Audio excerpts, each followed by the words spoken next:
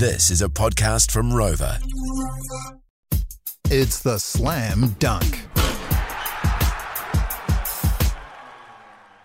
Make no mistake, National's targeting the gangs with these new laws announced over the weekend, and it expects to have banned gang patches at all public places before the end of this year. You'll love it. It's been threatened and talked about for years and years, but National is actually doing it. They're doing what it promised to do. What a novel idea that is. If you say you'll do something, you do it. Instead it would ban patches, and so early on in its reign it's doing it, there'll be a chance to have your say in the select committee. So I welcome the gangs to come on forward to Parliament and take a seat and go for it. Gangs can say why they need their patches, they can stand in front of the MPs, and the public can say this is us. Patches are prized possessions. Hard to get, never given up. Men kill to get these. Any attack on them is met with the fiercest of responses. It is what gang members treasure. Taking it from them takes away their staunchness. In many ways, it leaves these gangsters half-dressed and naked, unable to intimidate because they need it. Gang membership has exploded in recent years, and the return home of the 501 Aussie bad boys has only seen more gangsters, more violence, more guns, a different approach to the banditos and the Comancheros and the Mongols have set up here, you see. Bigger, tougher, more violence, more ruthless than what was here in the first place. Thank you, Australia, for sending them our way.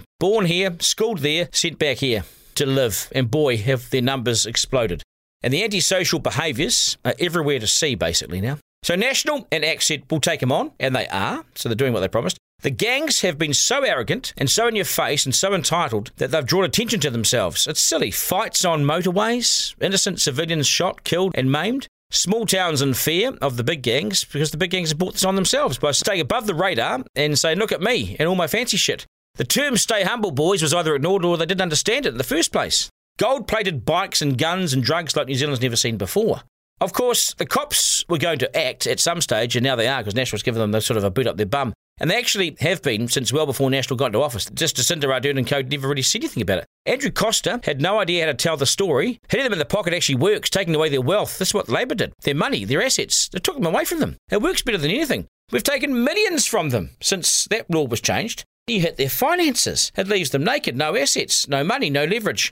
It's been the piece of the law that's worked, actually. This latest one is slightly more window dressing, but it's about their prized possession of the patch. So it's not as though Labor was completely a waste of time in office, because they actually did something. Ironically, Labor's been responsible for much of the proceeds of crime law working. But no one in Labor knows how to tell the story very well. The irony is Labor used the proceeds of crime to pay back $3 million to the mongrel mob for their meth program. So they took it and gave it back. The same with these 6 Comanchero designer motorbikes that were crushed on Friday. They were seized when Labor was in office, but clearly no one remembered 2019. But otherwise they may have pointed it out. Oh, hey, this was we did this.